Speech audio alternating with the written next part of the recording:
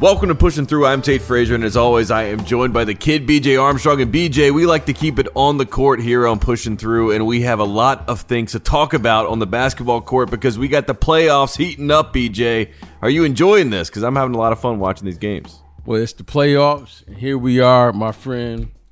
Is it a flagrant one? Is it a technical foul? That's what I feel like we've done that a lot. I'm really irritated about that, Shout out to Charles Barkley for saying what I was thinking. He said it. Always. He always does that. But I was thinking, I was like, man, I'm tired of all these flagrant ones, flagrant twos. You know what? Let's just play the game. It messes up the flow of the game. And, I just want to see the guys get out there and play. However, we do have some great series going on right now, right? We have a 3-2 in Phoenix. Yep. 3-2 now in Miami. 2-2 with the Celtics, Milwaukee, which I'm sure we'll get into. And, we got some great basketball going on right now. I mean, it's excellent basketball. So, let's get after it, my friend Tate. I'm excited. You know what I mean? I like to refer to myself these days, real name, no gimmicks, So let's keep it on the court. Well, it's all good that we don't have to talk about the Lakers and the Nets and we get to talk about basketball. So that's a win. Unfortunately for our producer Midas, a Philadelphia fan, Philadelphia is 1-18 all time when they are down 3-2 in a series. The one lone win that they did have, the one series win, was 1955 finals. So they won the championship the year that they did come back from 3-2. So There is a little bit of hope there. But let's talk about the most captivating series, I think, for everyone, for the people at home, and that's the Boston Celtics and the Milwaukee Bucks, BJ. This is a heavyweight bout that's going on right now. Giannis, without Chris Middleton, playing great basketball, but the Boston Celtics playing great defense and able to get a win in Milwaukee in Game 4. What do you expect to see in Game 5 tonight? Because this is going to be I think it's going to be a spectacle, and I'm excited to see what Giannis does on this big stage. Well, the one thing, Tate, that I love about the game is where there's a level of competitive spirit that's brought to the game. I want to make sure that I point this out. I have two words I have to say. Al Horford. Yes. He might have got drug tested after that game, BJ. He looked like a young man again. I respect professionalism wherever it comes from. I respect that. A lot of people want to play in the NBA or professional sports for various reasons. What you saw from Al Horford was someone who respected what it means to be a professional. Al's a pro's pro. Yeah. That was a professional effort. You don't have a game like that for the fame. You don't have a game like that because you were hot. That's called being a professional and showing up when your team needs it and you lay it out there on the line. So this is what I respect. Both of these teams have shown you a level of competitive spirit that embodies everything that we love about the game. Yeah. Right? Both teams have won on the opposing team's home court.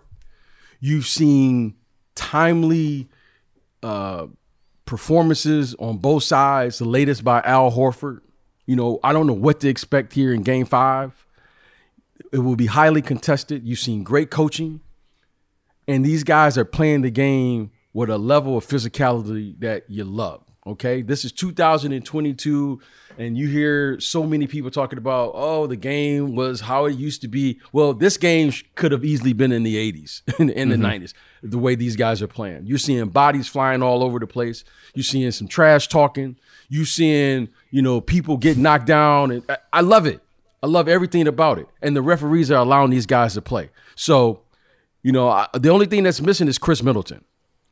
I think you can see now, especially late in the ball game, in the last 4 to 5 minutes. He is really important. They need another score or someone can keep the defense honest, because clearly what they're doing is they're loading up on Giannis. Okay, I don't think it's so much they're stopping Giannis, is they're able to load up because the other players, Grayson Allen and those guys, aren't able to have a sustained level of play throughout the course of a 48-minute game. They have spurts, but in the last 4 minutes, you can see crunch time, they need somebody. And so other than that, I think this has been well played. I'm looking for someone to give me an untimely contribution. someone that I'm not thinking of right now. We know Giannis is going to show up. We know Jason Tatum is going to show up. We know Drew Holiday. We know Jaylen Brown. But we need last game it was Al Horford. It was Al Horford, a career high. But if you're going to win these last two games, right, you're going to need an untimely contribution, right? You need someone. I shouldn't even say untimely, an unlikely contributor right now. Someone we're not thinking of, right? That's going to come in, contribute, play. And I think the coaching, finding the right combination, doing the right time of the game, and just having a feel for the game. Both of these teams know the scouting report now. They know all the plays. They know what the other team is running. They know what the other team is trying to do. Now it's just going to be a feel. Which coach is going to have a better feel at that particular time? It could be either one of them because they're both terrific coaches. And you're going to need an unlikely contributor to contribute here because you know the great players are going to show up. You know the effort is going to be there. You know the defense is going to be there. But now we just need an unexpected person to show up to really push that team over the edge to get to 4 before the other team. So I'm really looking forward to it. I think it's going to be a great game tonight. Yeah, and there's a lot of guys on each team. I mean, whether it be like a Derek White on the Celtics, I mean, there's a lot of players that you could point to that might be able to tip the series. On the Bucks side, plenty of guys. But I'm excited to see if Chris Middleton could come back for maybe Game 6 and 7 because there has been some reports of that, some rumblings of that, and I saw him walk into the plane. BJ, he looked like he was cruising to the plane. Oh, stop it! Hey, Dr. Frazier, now. I'm doing the body language, doctor. He looked pretty good to me. I'm hoping that we get him on the court. Because I would love to see those big three back out there. And even if they go down swinging in Boston in a Game 7, I would love to see Chris Middleton back out on the court. But like you said, I mean, when you can load up on Giannis and that's where the ball's going at the end of the game, I mean, advantage Celtics. And the Celtics, I have to give them credit because what we saw at the start of the year and what they are now, I mean, that is, I know we've touched on the show before, but it really is impressive. And they play like a team. They play connected. They do the little things. They'll take the charges. They'll jump in and get in the scrum if they have to. Like you said, it's a 80s, 90s kind of feel, a physical feel to the whole series. So it's fun to watch. I think that's my favorite series so far. It's not the Warriors and the Grizzlies broke the code and all that stuff. It's not the flopping back and forth that we've seen sometimes with the Mavs and the Suns. I mean, this series has been, I think, the best of us so far, and I'm excited to see what happens. And I would love for it to go 7 games because, we saw it last year. The Bucks went 7 in Brooklyn and got the win. So they've done that before. They've done it the hard way. Yeah, I would love for it to go 7, but I just want to see great basketball. So I'm just excited, Tate, that we're talking about what's happening on the court. That's when I get most excited. All the other stuff, who's doing what, who's not playing, Tate, I get irritated with that. We're actually seeing terrific basketball. We're seeing terrific coaching. We're seeing the players that are participating, really dictating the outcome of a game. I can't think of anything better. So you know what? I got my popcorn ready. I'm going to hide out in my house here from my family for a couple hours. They're going to be screaming my name, but I'm going to be hiding out. I'm going to really, hopefully uninterrupted from start to finish. I know they're going to find me. But I'm going to be locked into this game because I think it's going to be a great game. Yeah, me too. Let's talk about the Suns and the Mavs, the game we watched last night, because I want to talk about our guys. I want to talk about Bismack Biyombo. Oh, man. And just the verticality of this Phoenix team, because it felt like they flipped the switch in the second half, BJ. And we've talked about it. That's their advantage, the size that they have and the ability to go vertical against anyone, especially against a team like the Mavs that don't really have the rim protection that you would expect to see. And last night it was on full display, and I know you enjoyed that because I enjoyed watching it, and Bismack looked great. Well, when you're going through the course of a season and you're going through the postseason to get to 16, there's a thing that you hear me talk about, Tate, all the time, and I always feel like I'm repeating this, but it's just so true. And to our listeners, roster construction is a talent. And give James Jones and that Phoenix Suns credit for constructing a team where they have depth. You got to have depth. You have to have the ability to adapt. You have to have the ability to adjust during the course of a season, during the course of a game, and during the course of a series. And it was on full display here in Game 5. Now, Bismack Biyombo, he is the third center, in the rotation. You have DeAndre Ayton, you have JaVale McGee, who has been terrific all season, and then you have Bismack Biyombo. Now, Bismack Biyombo is a different type of defender than the other two. Now, what does he bring? They're all shot blockers and rim protectors, but Bismack has the ability to play against smaller players on the perimeter when they switch. He's always been able to play small ball, even though he's a big. He's always been able to do that. Now, most people don't really value that because now what we're seeing in the league is we value shooting and we value spacing and all of these things. Okay, and I'm not saying they're not important. In the end, Tate, if you go win a championship, it always comes back to who can get stops, who can match up with the other team. Bismack Biyombo, no one can stop Luka Doncic. But what Bismack Biyombo can do is not allow a player like Luka Doncic or other players to blow by him for easy baskets or create breaks down in the defense where he can just get open shots. And when he bumps into Bismack, he feels it. I mean, you could tell that Luka was like, okay, I don't want to run into him. Now, Bismack Biyombo has always been able to do that. He's always since day one. It's just, you have to value what he brings to the game. Without Bismack Biyombo and that ability, Phoenix, you could see why they lost those 2 games there in Dallas. You have to have depth in this league. So the roster construction of the Phoenix Suns, give them credit. They're not duplicating the same player. DeAndre Ayton brings something different than JaVale McGee. JaVale McGee brings something different than Bismack Biyombo. Cam Johnson brings something different than Jay Crowder. Mikal Bridges brings something different. Cam Payne, Chris Paul. They all bring something unique, but they've all bought into what they're there to do. So I give those guys credit that they understand what they were trying to do at the beginning of the season. And you can look at the team because you need talent and toughness. Check. But you also need depth. Okay? Phoenix has a team. As the series goes on, they can go to other places to get other contributions other than just scoring points. Bertans was fabulous in Game 4. He came in, shot the lights out. Finney-Smith shot the lights out. But you have to figure out how you can contribute if you're not shooting the ball well. And that's what I love about what I saw there from the Phoenix Suns. They really, what's the other kid came in, played for the Clippers? I can't think of his name right now. I thought he played well too. The kid played for the Clippers. Torrey Craig? No. Hold on. Let me. You know who I'm talking. Sorry. About. Yeah. You know who I'm talking about. The kid. Shamet. Landry Shamet. Landry Shamet. Landry Shamet. Sorry, I thought Landry Shamet was terrific as well. I thought he was aggressive. I thought he was a key contributor, especially on the defensive end, allowing them to match up. So Landry Shamet and Bismack Biyombo, to me, they were the difference.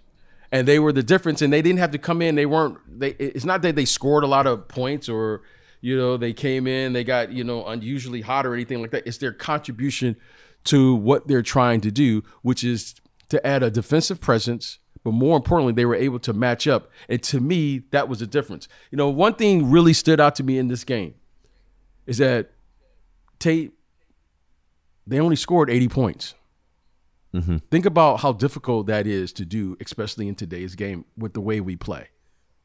Okay. With all the possessions and everything. Yes. So that was a phenomenal defensive game plan by Monty Williams. Shout out to him, Coach of the Year, well-deserved. But to be able to hold a team to 80 points in a playoff Game 5, wow, that says a lot about his team, about the focus and the energy they brought back. Now they got to go to Dallas and try to figure out how to do it there. But Game 5, that was a phenomenal display of defense and finding guys that you're going to need to win as you go through this journey.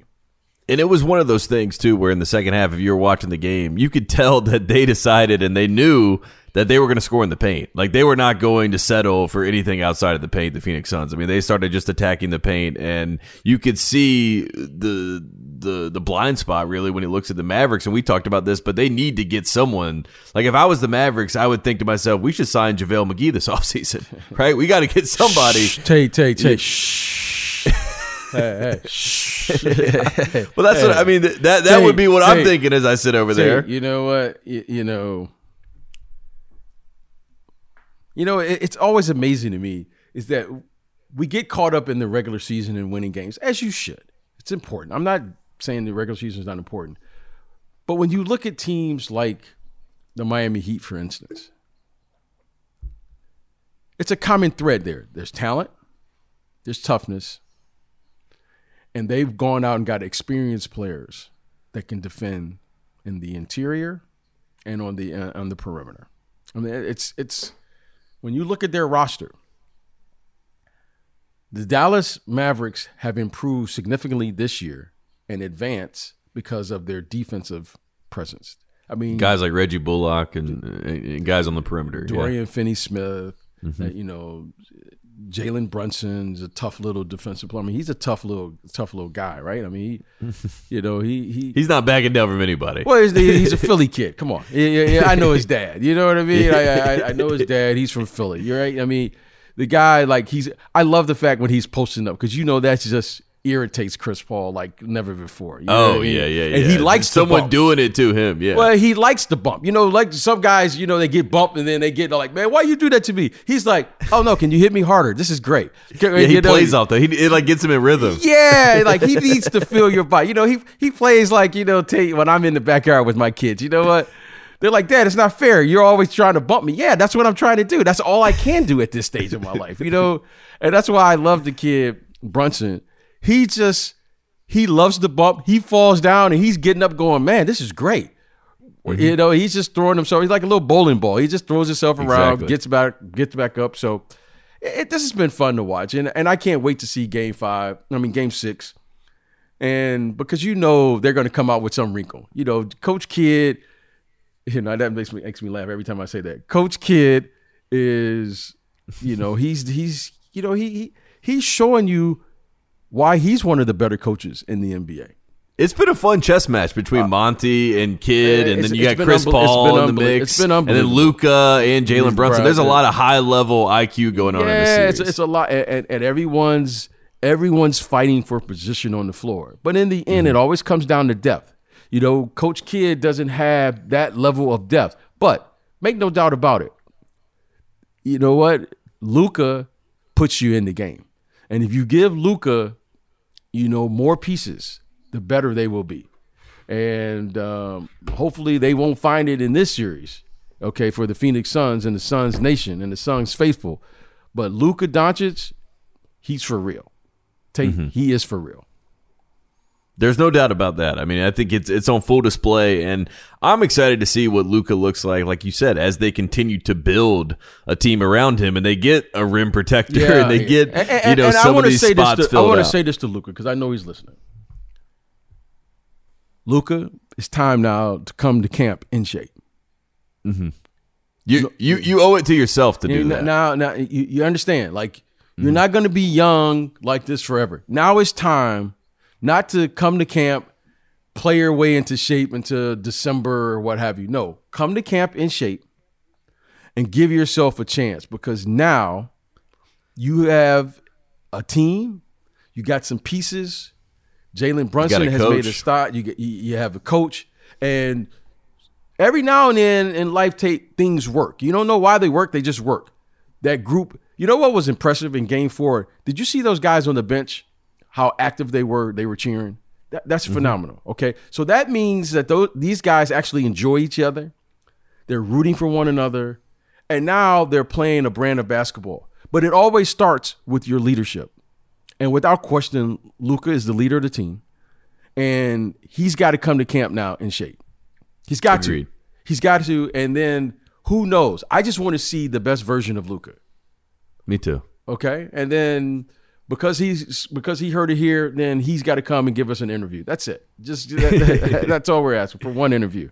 Yeah, when he does that, we'll all be in the money. I do want to quickly ask the guard guru. Chris Paul turns 37. There's been a lot of, much maligned since he turned 37. He's been struggling and things like that. But in general, to me, it just seems like, the Mavericks are going after him. They're attacking him on the defensive end, and they're making him work, and they're picking him up full court, and they're doing all the things that you would not like someone to do to you if you're a 37-year-old point guard. And I think that's kind of the extent of it, right, BJ? There's nothing much more to read into it. Whether you're 14 or whether you're 37, let me tell you, I'm gonna give you a little secret about that guard position. Every guard, especially us little guys, point guards, all think we got handles and all of that. We take it as a total disrespect when the opposing team picks us up full court. No guard likes that. No guard. I've never met a guard who said, I enjoy being picked up full court. Why? Because you got to expend energy. You got to bring the ball up the court. It's annoying. And, well, it's not just annoying. It is the fact that it's kind of like, you got to do all of these things where you don't have to, you don't want to expend that energy. And as you get older, it gets harder and harder. Mm-hmm. Now, Chris Paul is not the biggest guy. So a guy like Magic, guys like Luka, guys like Oscar Robertson, they just put us little guys on the hip and they just ride us up the court.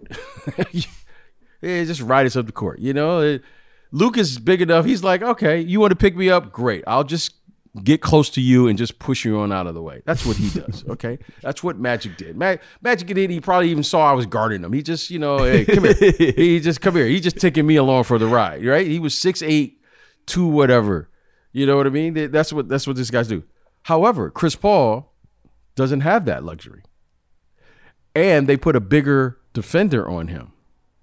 So he has to utilize even more energy because Reggie Bullock is not like a small man. No, he's 6'7". Yeah. And so now Chris Paul is just having to do things he normally doesn't have to do. He's got to work to get the ball up the court. He's got to use 2 or 3 extra dribbles to get around this guy. It's no problem.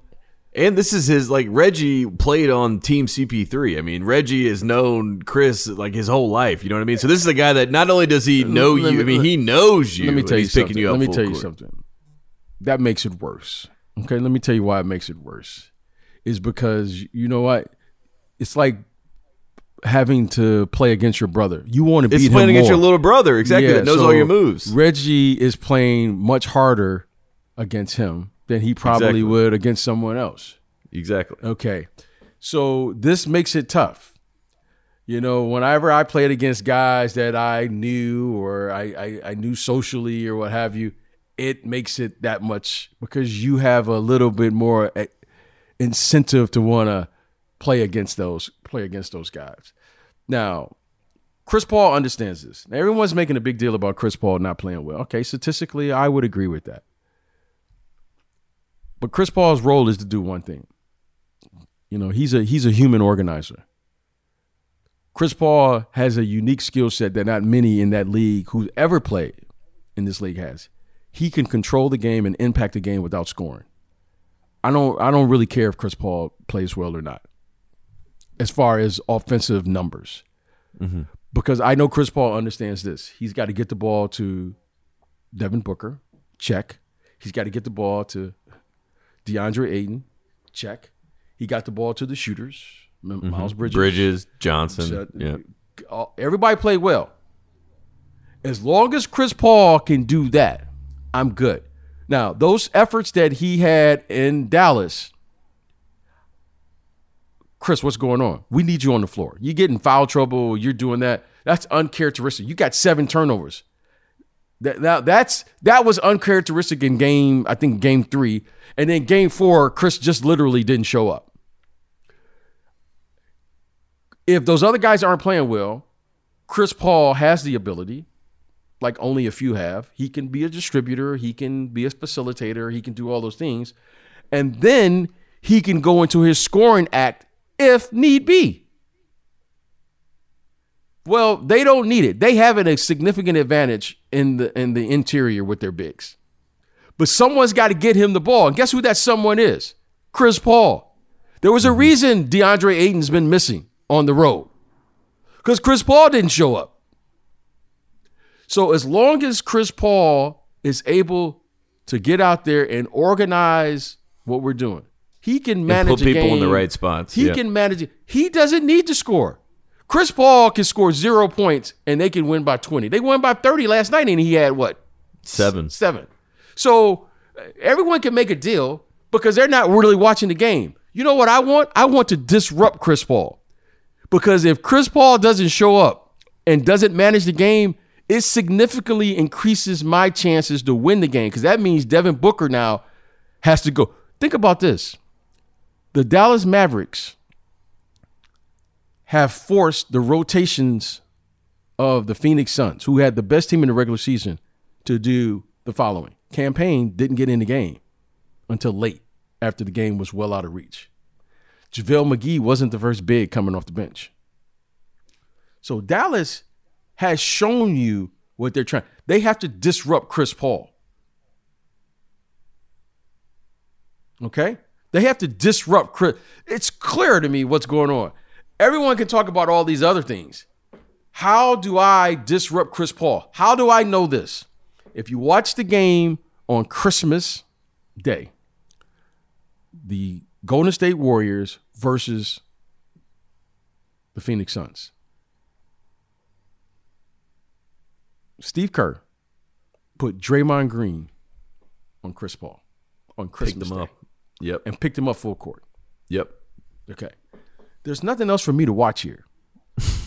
Now, I get that the other people probably aren't watching the games.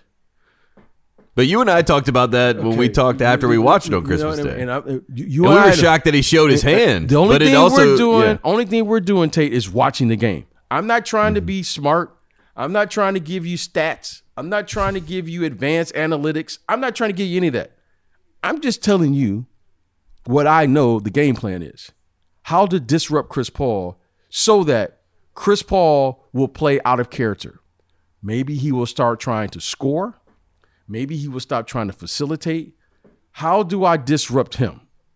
Because as long as he manages that game, the Phoenix Suns have enough talent and enough scores and enough pieces to do the rest. And if you want to beat them, you better figure out how to get to Chris Paul. Mm-hmm. Okay? He's the key. He's the key to all of this. And everybody can keep looking at, oh, he's not playing well. Oh, he's not shooting well. He don't have to shoot. Jason Kidd, listen. Jason Kidd, who I played against, was not a scorer when he came into this league. But Jason Kidd had this ability. He didn't have to score. Just like Magic Johnson didn't have to score. That is so rare in this league. Draymond Green doesn't have to score to affect the game. Chris Paul is in the same category. Jason Kidd understands that better than anyone. We should be asking him that question. All these other things, oh, he's not shooting. Oh, he's not scoring. Jason Kidd is laughing. Chris Paul is laughing. Everybody knows that position. See, some of these guards, Ja Morant, he's got to score to affect the game. He's, but the better you get in this league, you begin to affect the game in other ways. You begin to learn how to pass. You're seeing Luka Doncic now saying, oh, I can have just as big as effect on the game passing the ball as I do scoring. You saw Giannis do that. I think it was in game 1. You're seeing these players like learning like in the middle of these games. They're like, Giannis is like, wait a minute. I can score and just have just as much impact? Yeah, you can. Scoring is a thing. That's why we keep saying Larry Bird, Magic Johnson, Michael Jordan, these guys were so good. They just made it look like nothing. And the only thing the casual observer can see is the stats. Kareem. These guys are that good where they can manipulate a game in so many ways that it's just like Tim Duncan, like he could block shots, rim protect. He could score. He could pass. He could switch. He could double team and recover. He could guard the 4, the 5, the 3. Like, when you start seeing this, you go, man, how good were these guys for real? And now you're seeing Luka now. You're seeing Luka now beginning to like catch on to this. Yeah, it's he's like picking it up. It's fascinating to watch. It really, because you're saying, because now Luka is like, oh wow, I can pass the ball ahead. You know, like Steph Curry, for instance. Let me tell you one thing about Steph Curry that's been fascinating to watch. I remember when teams started double teaming Michael on the pass. You know, and normally you're waiting for a guy to catch the ball and then you would come double. Well, as soon as the pass went, they were doubling so that he couldn't make a move. And I remember, I vividly remember this. We would throw the ball, and Michael always said, if you know the double is coming, don't throw me a bounce pass. It's like, man, I'm just trying to get you the ball. Don't throw it, because that's the slowest pass. Mm-hmm. He said, just throw it up. I'll get it. I promise you, I'll get it. He had big enough hands where he would catch it, throw it back, and cut behind the guy as he was going into rotation. And when I watched Steph Curry do this, I said, oh, Steve must have passed on that information, because no one catches the ball and relocates better than him. No one shoots one-legged threes other than Steve Kerr and B.J. Armstrong. I know that. Because we would always joke around who was going to be the first to do it in a game. Mm-hmm. To watch Klay Thompson, to watch Steph Curry, I know where that's coming from, and I just laugh. Because we saw Mark Price do it, and we were like, oh my God. Mark would split the double team and come up over it. It was like, Steve was like, man, I'm not going to do it. It was like, well, we got to try it at least, right? We would practice that shot all the time. Yeah. You got to try it. Right? And if you ever watch those guys, they always look over at the bench at Steve. It just makes me laugh. I can't wait to call him, you know, and hey, get well soon too, Coach. I know you had COVID, so hopefully he gets well. But when Michael, he just figured that out. So he encouraged you to double team him, because what's the first thing that someone does when they double team? They double team and then they turn their back and go to the rotation, and he would follow that guy and catch the ball, catch and shoot. And you see people figure things out. So when you're watching these players figure it out, it's always like I remember asking, I was like, man, how did you know that? He was like, because I'm just taking advantage of the principles that people are taught. So what do? You double, and then you get into rotation. Well, while you're getting into rotation, you can't see the ball because Michael's behind you. Mm-hmm. And he would follow that pass.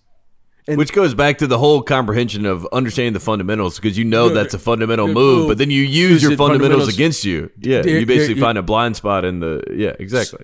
And this is what I love. You like – and I'm seeing Luka, and then I'm seeing Giannis. And you're seeing Jason – like Jason Tatum made some adjustments in game like 4. You're going, oh, wow.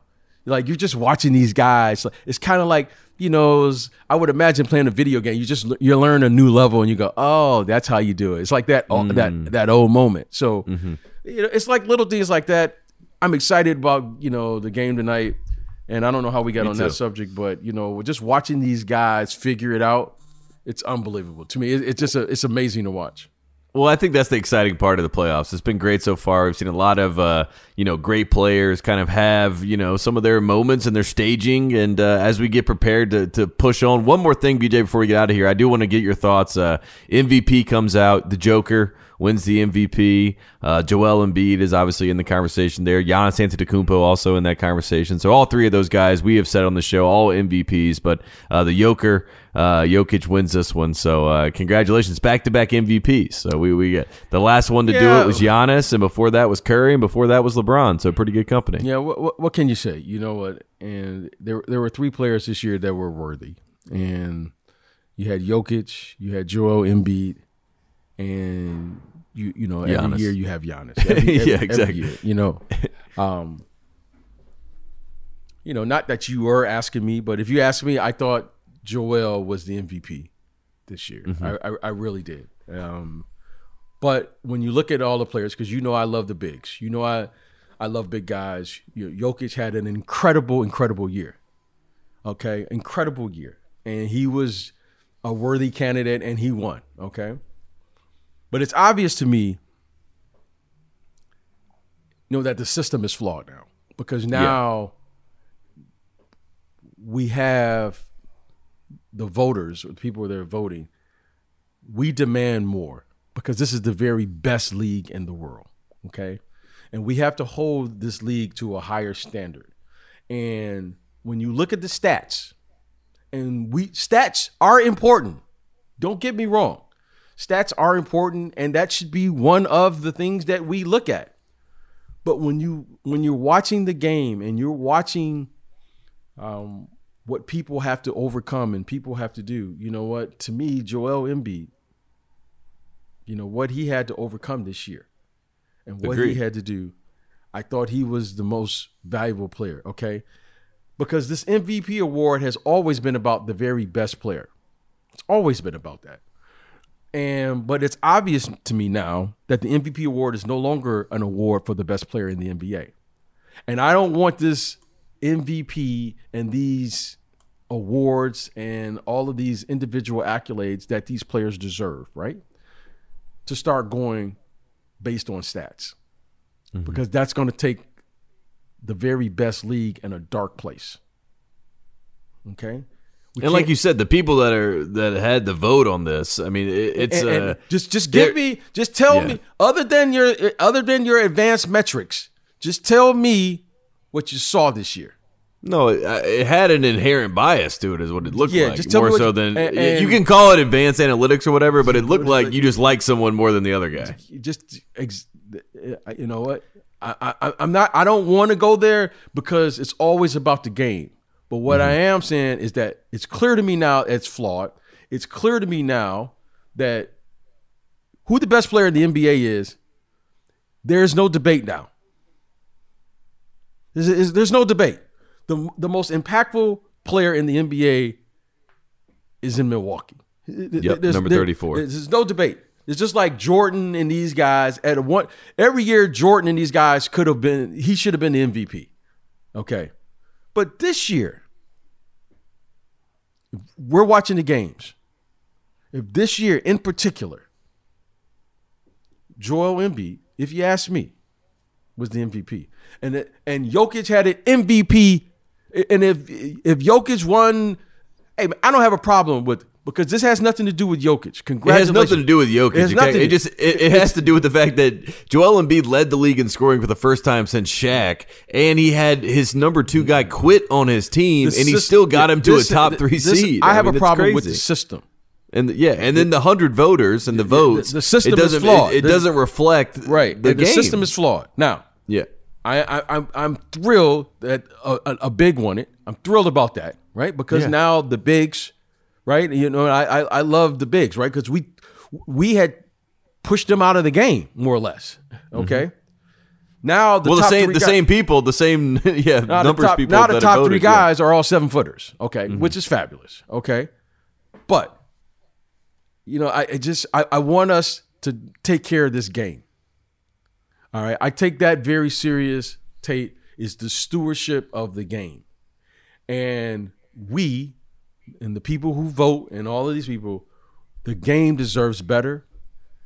The game deserves that we give our very best effort. And when we see something is flawed, we should have the ability to correct ourselves, because self-correcting players and self-correcting people do best in life.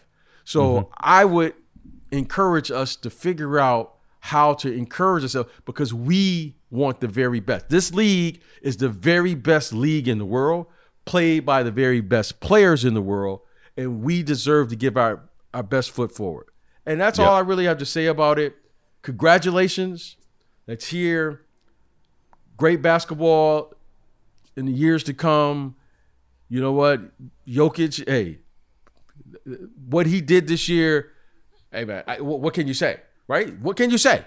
Jokic is very similar to Giannis, where it's like he can win it every year based on the way that he plays the game. I mean, he's unbelievable. But this year in particular, Joel Embiid, if you watched, he was the one. And that's coming from someone where I know that Giannis is the best player.